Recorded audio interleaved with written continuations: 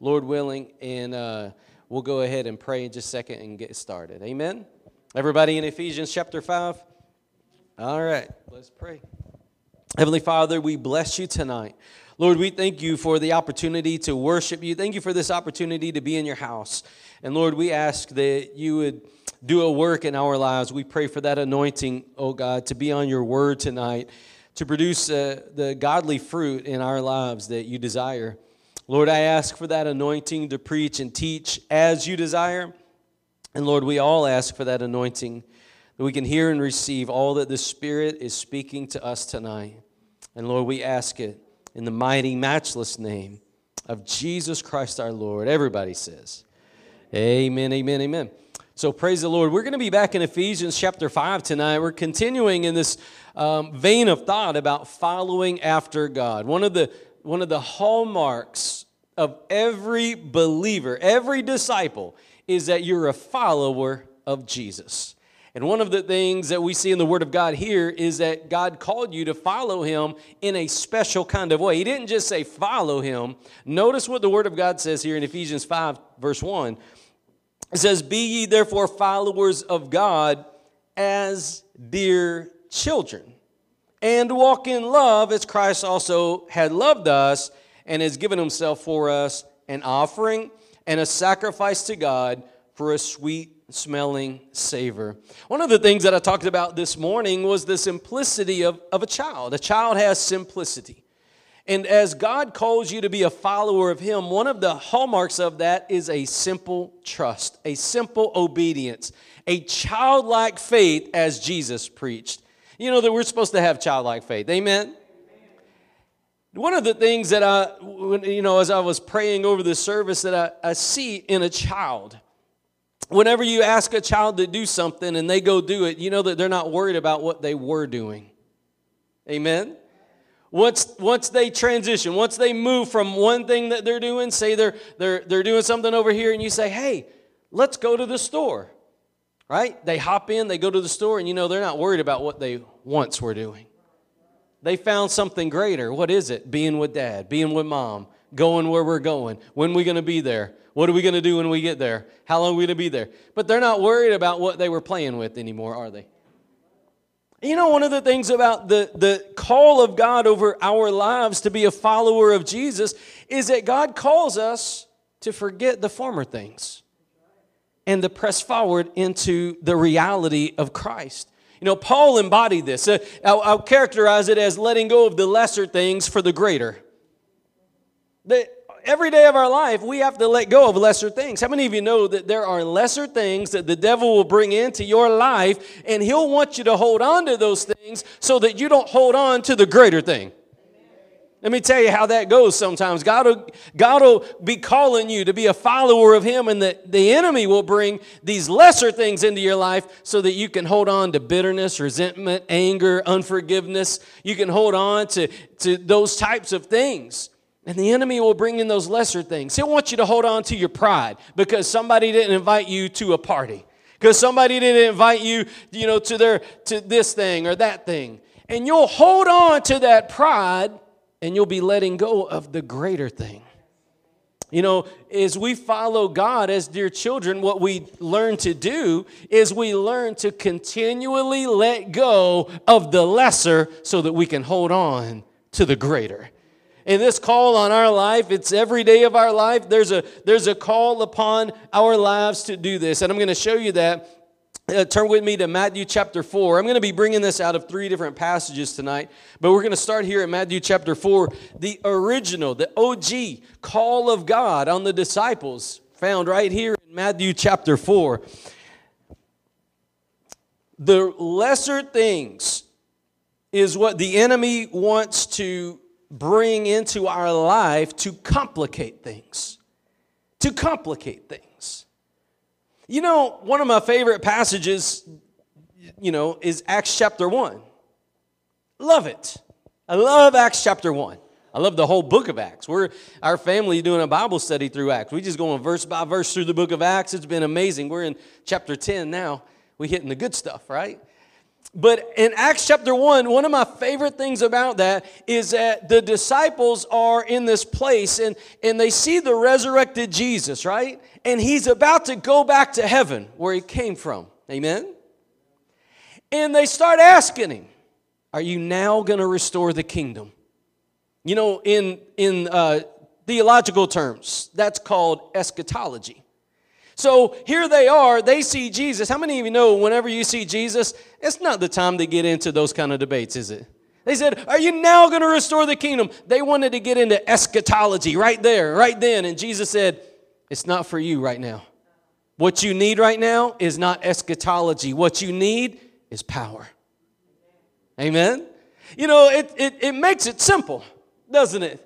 They wanted to overcomplicate it. They wanted to get into the weeds. They wanted to get over into the brush. They wanted to get into that place where there's all kinds of debate, where there's views on this and views on that. Well, what did he mean? When does the trumpet sound? When does this happen? When does that happen? When does this happen? And when does that happen?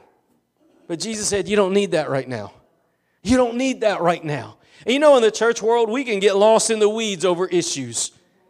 Now, I don't think eschatology is a sinful thing, obviously. We teach eschatology. But what I'm trying to get you to see is that the enemy will use anything to complicate things. But Jesus kind of made it back simplistic. He said, you don't need eschatology right now, disciples. You don't need eschatology right now. What you need, go up in that upper room, tarry, wait until you receive power from on high. What you need in your life is not a didactic, a long, elongated study on eschatology. What you need is the power of the Holy Spirit in your life. Amen. How many of you know that's what we need? You can debate about the rapture, the post-trib, pre-trib, amillennial, no millennial. You can do all the debates in the world, and you know what? You won't have any more victory in your life before it or after it. You won't have any more joy before it or after it. You won't have any more freedom. No more liberty before it or after it. You can do as many Bible studies on the rapture and the tribulation as you want. We can talk about the Antichrist till the cows come home, but it's not going to give you victory, is it? Only one thing's going to bring victory to you, the Holy Ghost. And so Jesus said, wait until you're endued with power from on high. Now, he's not saying don't study those things, but he's saying first things first, children. First things first. And you know, if we're following God with simple childlike faith, we likewise should hear that call of Jesus over in Acts chapter 1 and say, you know what? Before I get lost in the weeds on other lesser things, I need to make sure that he's truly filling my soul, that he's truly empowering me, that he's truly the fuel in this motor, that he's truly the one that is empowering me to operate. And that really and truly cannot be overlooked, because if you miss Acts chapter 1, you're operating in your own strength. And that's why things are so hard. When we're operating in our own strength, we're leaning on our own understanding. Remember, I was talking about that this morning? When we're operating in our own strength, we're leaning on our own understanding. You may say, Pastor, no, I'm not. I'm not leaning on my own understanding. Just because I'm not waited for that second baptism, I'm not leaning on my own understanding. Yes, you are. Because God gave you instruction. God gave you instruction. He said, tarry until you're endued with power from on high. You need that. And so that simple childlike instruction says, okay, Lord, obviously, I can't do this, and I need your power to do this. You know, I don't have the power to love my wife the way that she deserves to be loved. I don't have the power to raise my children the way they deserve to be raised. I don't have the power to pastor a church, you know, the way a church deserves to be pastored.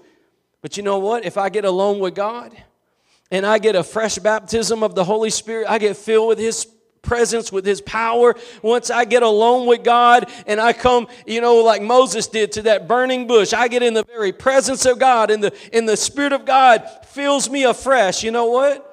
Now I can do what God's called me to do. I can be who God's called me to be. I can go where God's called me to go. Amen. I've got the greater now. Amen. But what the enemy wants you to do is focus on the lesser. The enemy wants you to focus on the lesser. As my wife was talking about earlier, the prodigal son, he left because he was going after the lights and camera and action. He was going to the clubs. He was going to get an apartment in town. He was going to go, do all this stuff and spend all that money. What was he doing? The world would call that the high life. That was the lesser things.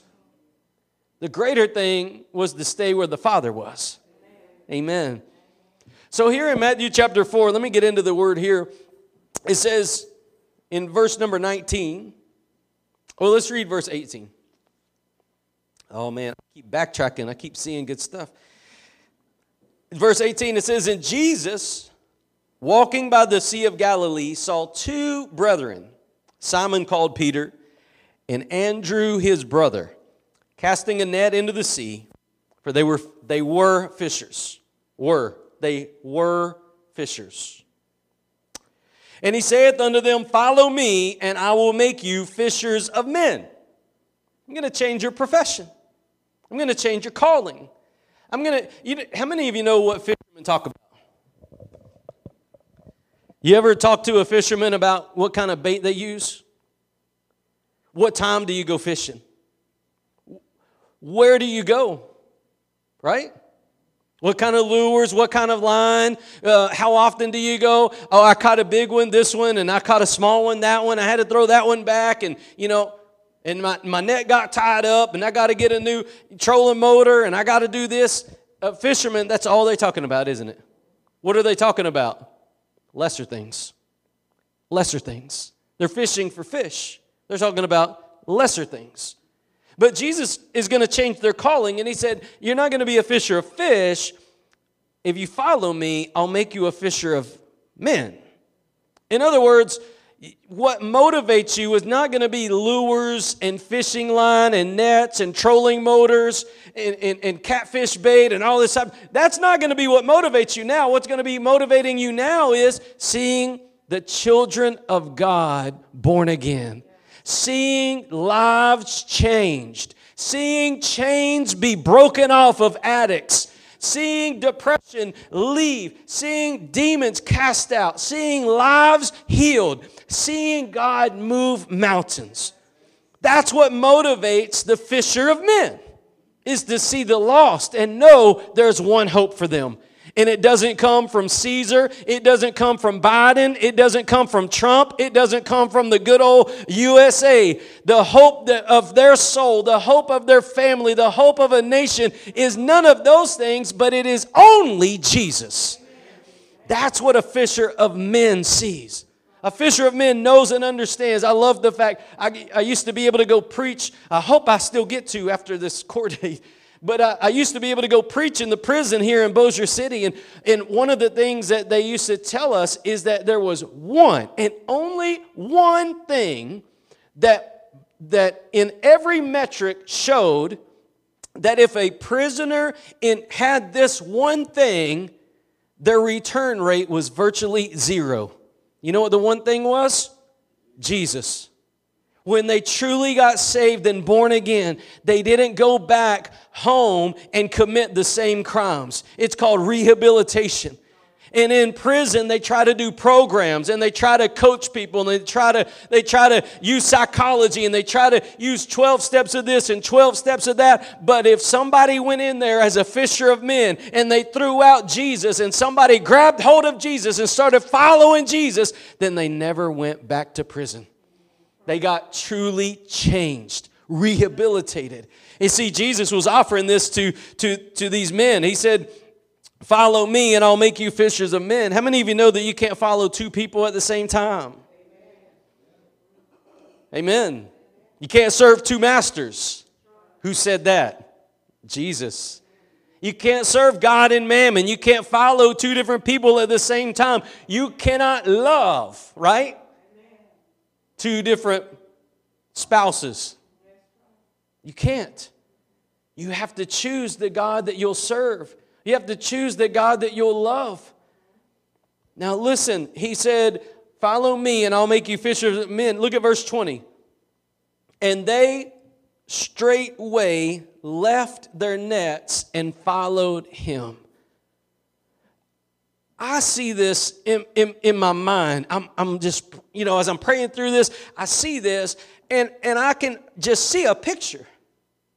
Like straightway, they didn't fold the net up. They didn't have an auction to auction off their fishing equipment. They didn't go tell somebody, hey, here's my stuff. It just says they left it. Like they just straightway left it. I love that word straightway. I remember a time in my life when God brought me deliverance, and I remember feeling God. And I remember knowing instinctively this was a moment God was giving me an off-ramp. This was a moment God was giving me an opportunity for a changed life. This was that moment. If I got off on that off-ramp right there, God would set me free. But if I stayed going the way I was, I would never get set free. But it was a straight way. It was like a clean break. God said, now. And I said, okay, Lord. I'm going to drop it. I'm going to drop it. See, one of the things about me whenever I first got saved, I was smoking cigarettes. And I may be touching on some toes or whatever, but I didn't even pray to get set free of that. I didn't pray to get set free of alcohol. But whenever I got saved, that power of alcohol was immediately broken. But I hid the fact that I was smoking, and I never prayed one prayer for God to deliver me from that, because I was like, well, I'll just put on some cologne. And I was just having my thing. But there was a moment in time, I remember this like it was yesterday. I was driving down the road, and I got to a place to where I loved God. I genuinely loved God. And I believe God was working other kinks out in my life in the process, right? He was going to take that at the right time. And one of the things, I was driving down the road, I was worshiping God. I loved God. I was worshiping God. And when the worship song was over, I clicked it back over to country music, and I lit up a cigarette. And the Holy Spirit said, why didn't you do that while you were worshiping? You know what? This was a moment God was calling me to straightway leave. And I littered, I admit it.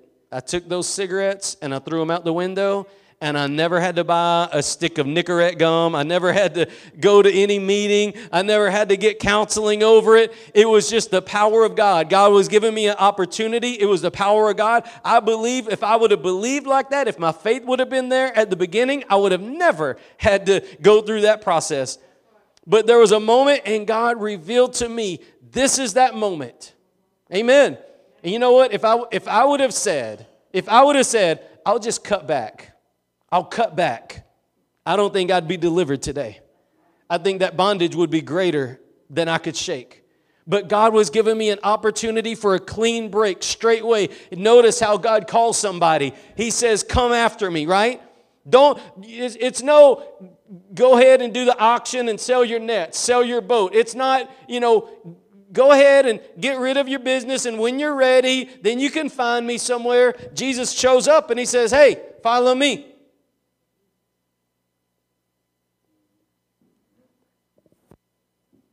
In the heart of the disciple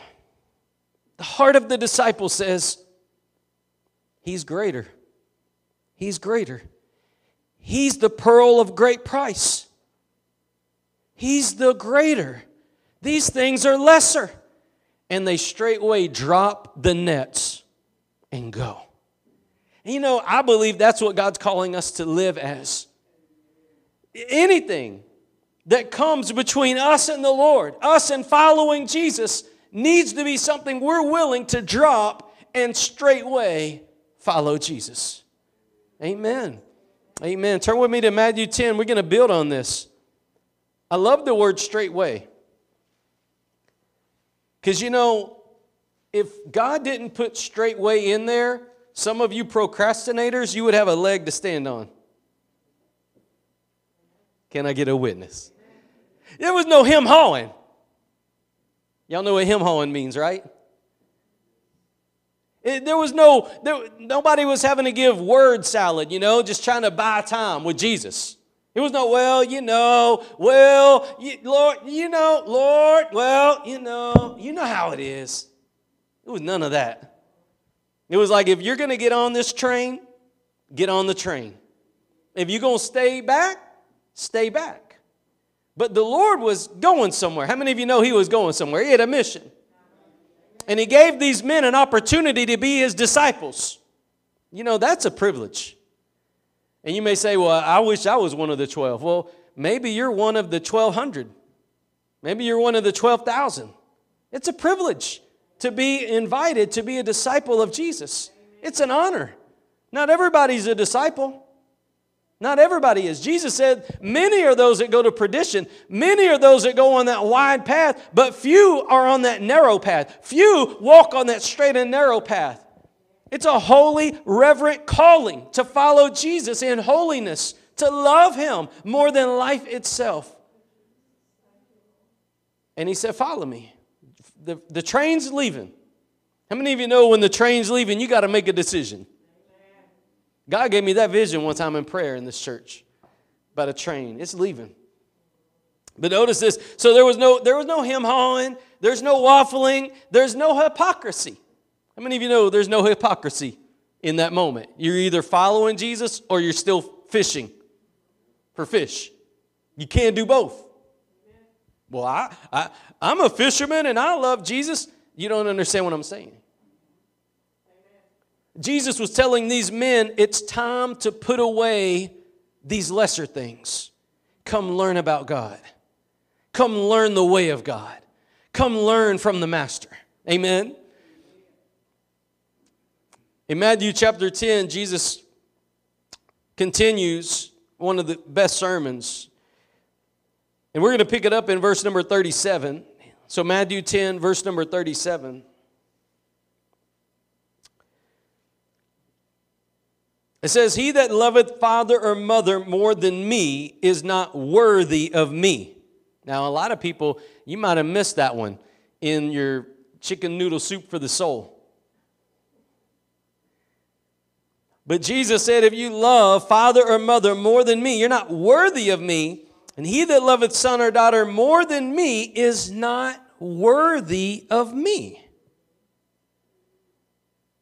It's not that God doesn't want you to love your children or your parents. It's not that God doesn't want you to love people. Obviously, He wants you to love people, but not more than God. Not more than God. And it's not even one of those waffling kind of issues. He says, if you love them more than me, you're not worthy of me. That's a serious word. How many of you want to be worthy? Amen. And so part of that discipleship is loving Him more than lesser things. And notice the next verse. He says in verse 38, and he that taketh not his cross and followeth after me is not worthy of me. He that findeth his life shall lose it, and he that loses his life for my sake shall find it. One of the best verses in the Word of God for all the losers. Jesus said, if you'll be a loser, you'll find me. Lose your life. You know, a lot of people are holding on to their life. They're holding on to their image, holding on to their reputation, holding on to this, holding on to that. Jesus said, lose your life for my sake, and you'll find it. Amen? How many of you know that He's the way, the truth, and the what? Life. Life is found in Him. Life is found in Him.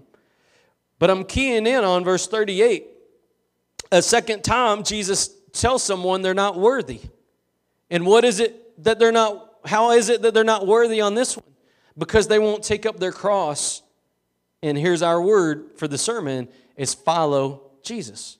They won't take up their cross. Now, this brings us to what's called a Y in the road. You don't want to be like Yogi Berra said. He said, if you come to a Y in the road, take it. You can't do that spiritually. When you come to a Y in the road spiritually, you got to go with God or go with self. And Jesus here said, you have to take up your cross and follow Him. Now, what does it mean? Now, I've never actually taken up a physical piece of wood cross. But I can tell you that there are things that I've had to bear. And that's what Jesus is talking about. John Wesley said over this verse, he said that the cross that we bear, right, are sometimes bearing up under bad circumstances. Sometimes we have to bear up under bad circumstances. You might be having to bear up under a bad sermon, but God called you to love Him anyways. But sometimes we've got to bear a cross and we've got to go through bad circumstances. We've got to go through not favorable situations and stay after God. In order for me to follow God, there's things that I can't do. I've got to bear up under things and not quit. Amen. You know that there's times that people will stab you in the back. There's times that people will do things that you want to get mad about. There's times that people will let you down.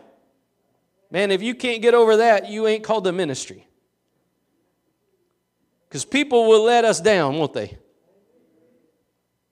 But you know what? God said you've got to take up that cross, and that means you've got to be willing to bear up under bad situations, bad circumstance, even bad people. And make sure that it's not coming between you and your walk with God. I'm going to follow God anyways. I'm going to follow God anyways. Even if nobody else does, I'm going to follow God. Even if it costs me my reputation. Even if it costs me my pride. Even if people got to make fun of me for being a Jesus freak. Even if people got to make fun of me for being so crazy about God. I'm going to follow God anyways. Let them think what they need to think. Amen. That's a small cross. Our reputation. But here's the thing. Sometimes we've got to bear up under trials and difficulties to maintain this walk with God. But here's the other side of the cross, as John Wesley said. There's times that you've got to release and let go of what the world would even call good things to come after Jesus. That's part of the cross too. You know, it's a good thing to go swimming, right? Isn't it a good thing to go swimming? Cool off, refresh. But you know what? It's not a good thing to do it when we're supposed to be in church. Now, you may not have thought about it like that, but if you were really, really wanting to swim, right? But there was a prayer meeting. Bear up that cross. Let go of that, what is a good thing, and do the godly thing. You telling me I can't swim? I'm not telling you that. I'm just giving you a picture of there are things that are good, but in order for you to take up that cross and follow Jesus, sometimes it's bearing through bad things, but other times you've got to let go of what the world calls a good thing. And you know what's amazing about God? God puts His finger on things as you preach. And there's things in our life that they're not evil necessarily, but maybe they're not causing us to be a better disciple, are they? Say, well, what's wrong with Netflix? I love to Netflix and chill. Well, I could go through a sermon on why you shouldn't do that, right? But let's just pretend that you were watching something neutral. Is it helping you be a disciple of Jesus? Is it helping you go forward in God? Is it helping you to cultivate a prayer life? Is it helping you know God? Amen. These are those things that God's called us to do. And you may say, well, I don't want to let go of my Netflix. And that means that's a cross you got to bear. Amen. You got to let go of the lesser things and grab hold of the greater things. That was really the kind of central thought that I wanted to bring out tonight, is that God's called us as disciples of Jesus. And if you're a believer today, if you're born again, you're a disciple. You're called to be a disciple. You're called to be a disciple. In fact, in the Great Commission, it said we're called to make disciples. Now, a disciple is not someone that just attends church whenever they want. A disciple is not someone that serves God when it's comfortable. You know, whenever the disciples, we just read that they left their nets, they left everything, and they followed Jesus. And you know, that wasn't comfortable. And they stayed with Jesus for 3.5 years. When we going to get our vacation? Everybody else I know gets 2 weeks vacation. We get holidays off, Lord. It's Labor Day. I'm going to go home and grill some burgers. The Lord said, no, we got somebody that needs saved over here. There's a prostitute over there that needs to know who I am. There's someone over here who needs healed. There's someone over here that needs to get set free. You see, God never stops working, does He? God never stops working. I believe up until the final buzzer sounds, as Paul says, the last trump. Up until the last trump sounds, God's moving in our generation. Whether we are or not, God is. God will use a few. God will use a few. That's all God needs. Amen. So we see here that there's this call on our life to let go of the lesser things and grab hold of the greater thing. How many of you know that the greater thing is God? The greater thing's God. What does it mean to follow after Jesus? Well, first thing, we're going to empty ourselves of the old and we're going to be born again. But part of following Jesus means you're going to be faithful. You're going to be holy.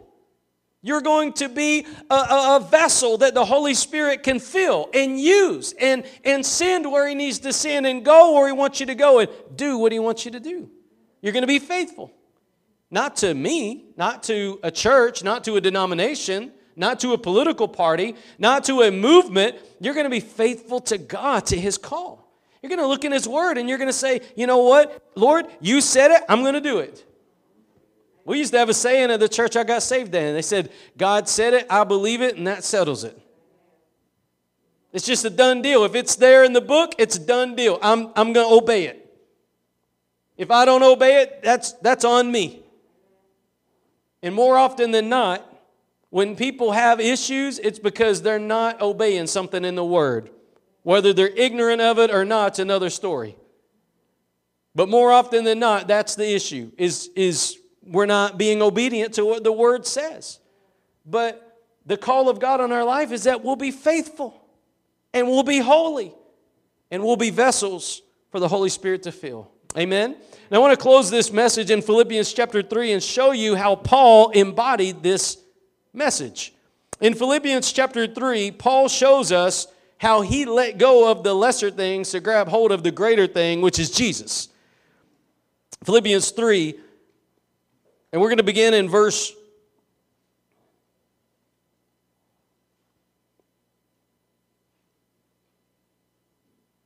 number 4. The reason I want to take you back here, and this is going to be a good little section of Scripture, but I want to show you who Paul is and what he's done. And I believe, as John Wesley put, the cross that we have to bear, sometimes it's not only the negative things, sometimes it's letting go of good things. It's letting go of good things to be a follower of Jesus. In verse 4, Paul said this. He said, though I might also have confidence in the flesh, if any other man thinketh that he had whereof he might trust in the flesh, I more. In other words, there's no person that was alive that could say they had it together more than Paul. He said he was circumcised the 8th day of the stock of Israel, of the tribe of Benjamin, a Hebrew of the Hebrews, as touching the law, a Pharisee, concerning zeal, persecuting the church, touching the righteousness which is in the law, blameless. In other words, now there were people that were righteous back in the day, but it was because they obeyed the law. It's a whole nother sermon. But the thing that Paul's showing us is that when it comes to the law, he had it together. He had the name, he had the rank, he had the title, and he was performing the things that the law told him to do. Okay? It doesn't mean he was without sin. It means when he sinned, he did exactly what the law told him to do to deal with it. He had it together. Let me say it like this. he had religion down pat. He had religion, but he didn't have power. He had religion, but he didn't have victory. He had religion, but he didn't have the joy that comes from the Holy Spirit. He had religion, but he didn't have the refreshing that comes from the presence of God. You know, one of the things that I see in the church world today is I see a people that have settled for religion. Paul had all the religion in the world that was humanly possible at the time. He had all the religion. He went to church when it was open. He went to prayer meeting when it was open. Somebody needed their yard cut, he'd go cut it. Somebody needed to understand, this word in Hebrew, he understood it for them. I mean, for religious purposes, he had it all. But he didn't have God. He had it all, but he didn't have God. And we have to make a determination in our own lives as God's disciples, whether we want religion or whether we want God.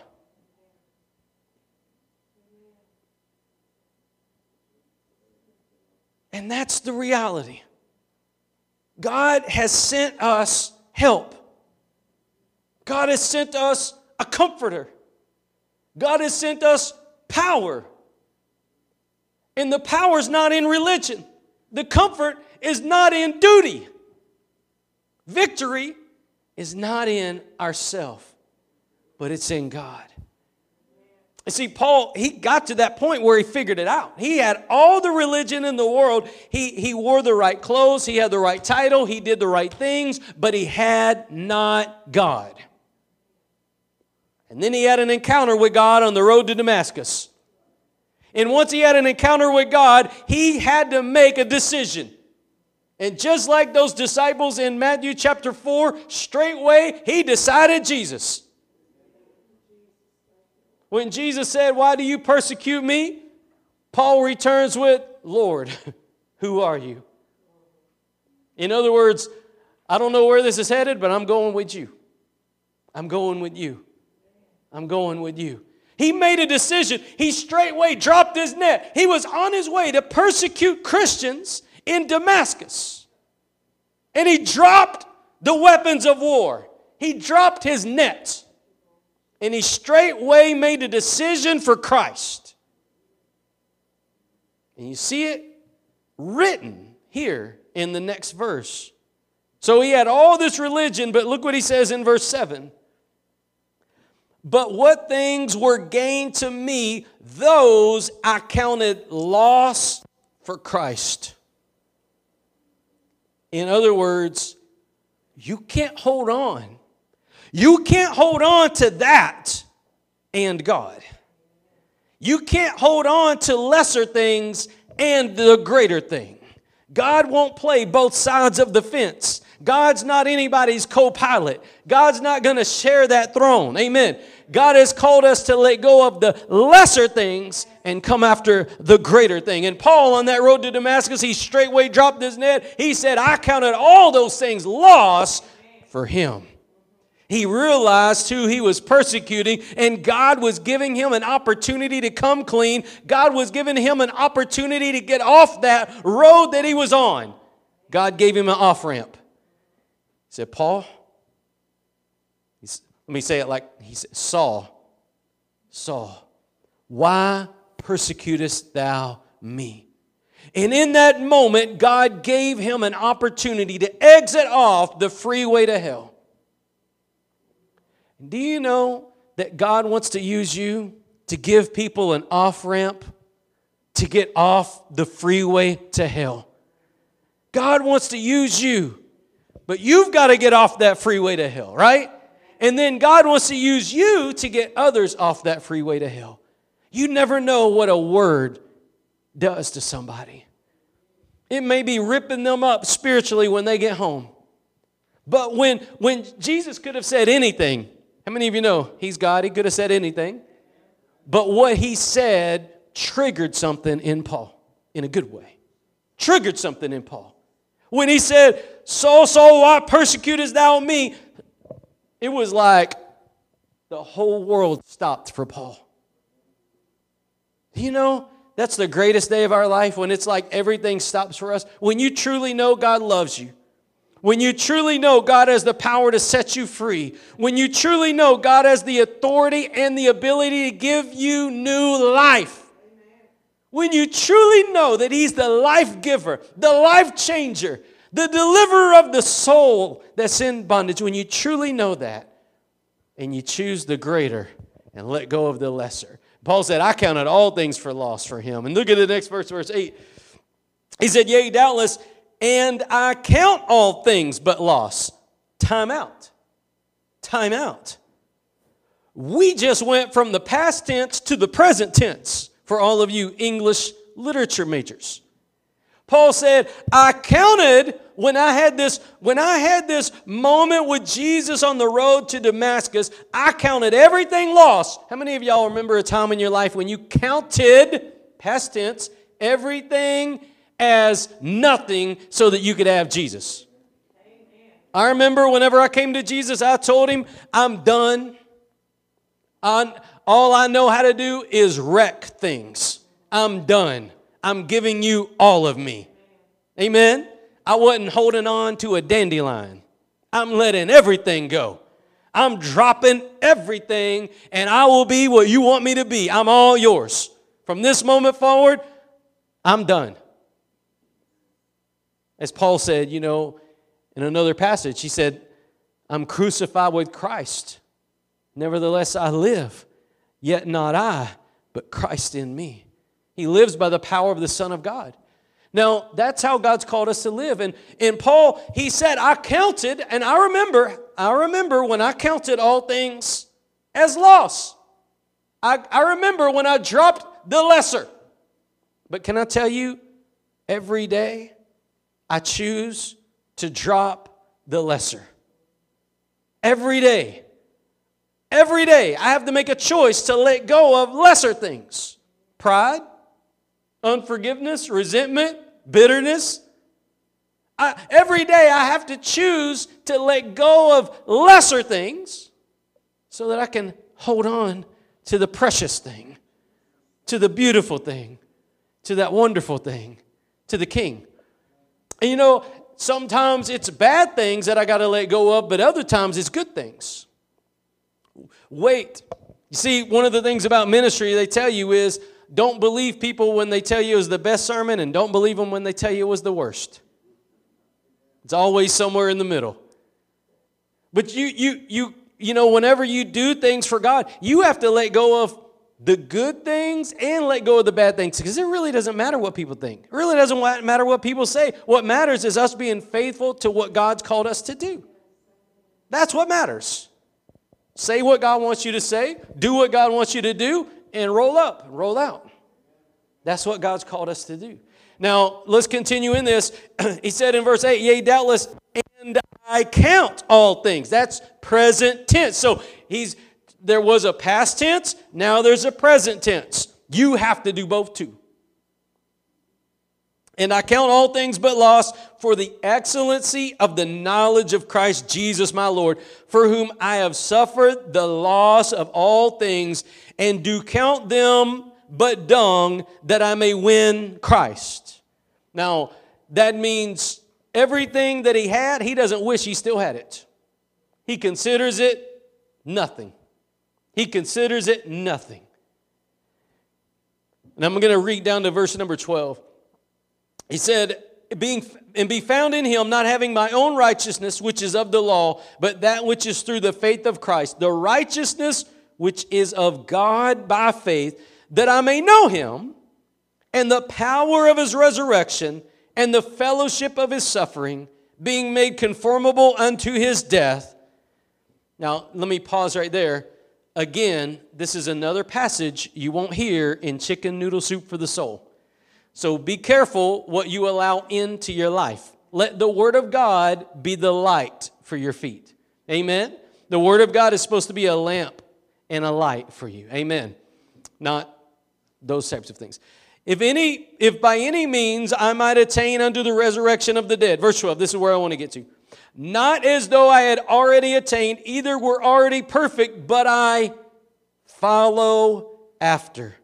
If that I may apprehend that for which also I am apprehended of Christ Jesus. I'm letting go of all those things so that I can follow after Jesus. And in conclusion, look at the last verse. Brethren, I count not myself to have apprehended, but this one thing I do, forgetting the things which are behind and reaching forth to the things which are before. I press toward the mark for the prize of the high calling of God in Christ Jesus. Guys, sometimes we've got to forget bad things. Sometimes we've got to forget good things.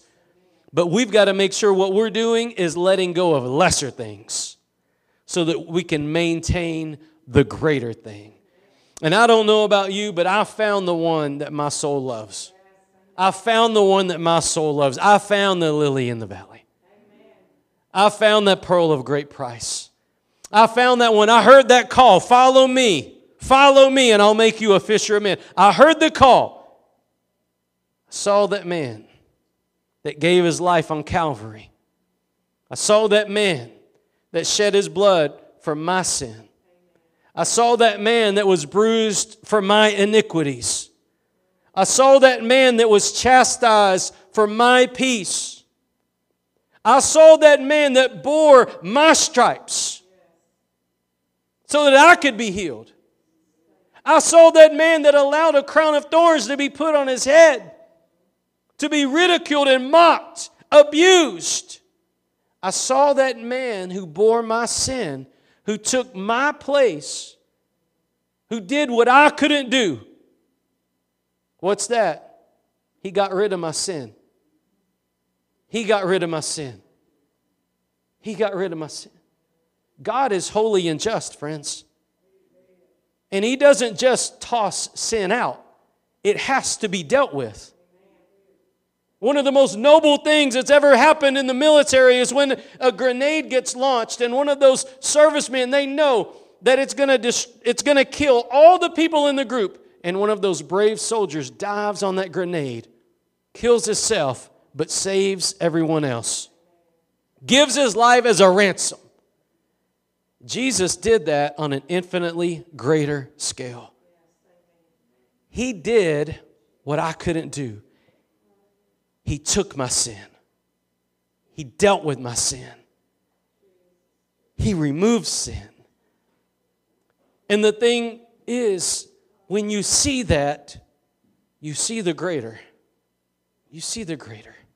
Until you understand that, Jesus is just like any other thing. It's just a different type of flavor religion.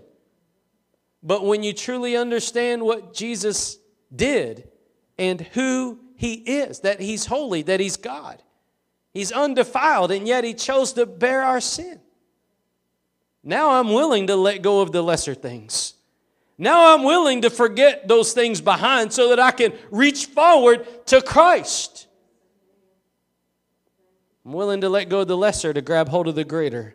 And tonight, God's calling you to do the same thing. God's calling you to let go of all lesser things. I'm going to pray for you.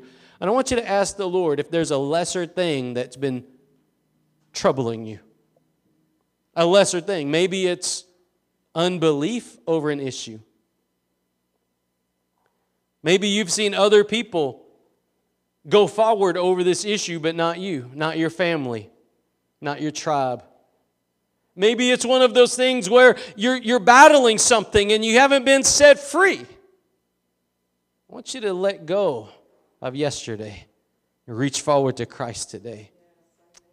But ask the Lord if there's a lesser thing that's been bothering you. And if there is, I want you to come to the altar and give it to the Lord tonight. And everyone else, if God's dealing with you about anything, we're going to open up our altars right now and give you an opportunity to respond to the Lord. Father, we bless you tonight. We thank you, Lord, that you are the greater thing. Not religion, not denominations, not preachers or teachers, not generals of the faith, but you and you alone are the greater thing. And Lord, we ask tonight that you would search our hearts. And if there's any lesser things that we've been attracted to, there's any lesser things that have really controlled us, Lord, I pray that you would reveal that to us tonight. Show us. Show us, Lord. Open our eyes. Open our eyes.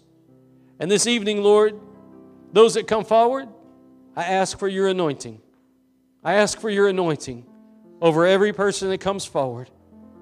God, that you would set them free, that you would give them liberty. Lord, that they would take this off-ramp. And Lord, I pray, Lord, for freedom tonight. In your word, you said where the Spirit of the Lord is, there's liberty. And God, I'm asking for liberty over your children tonight. In Jesus' name.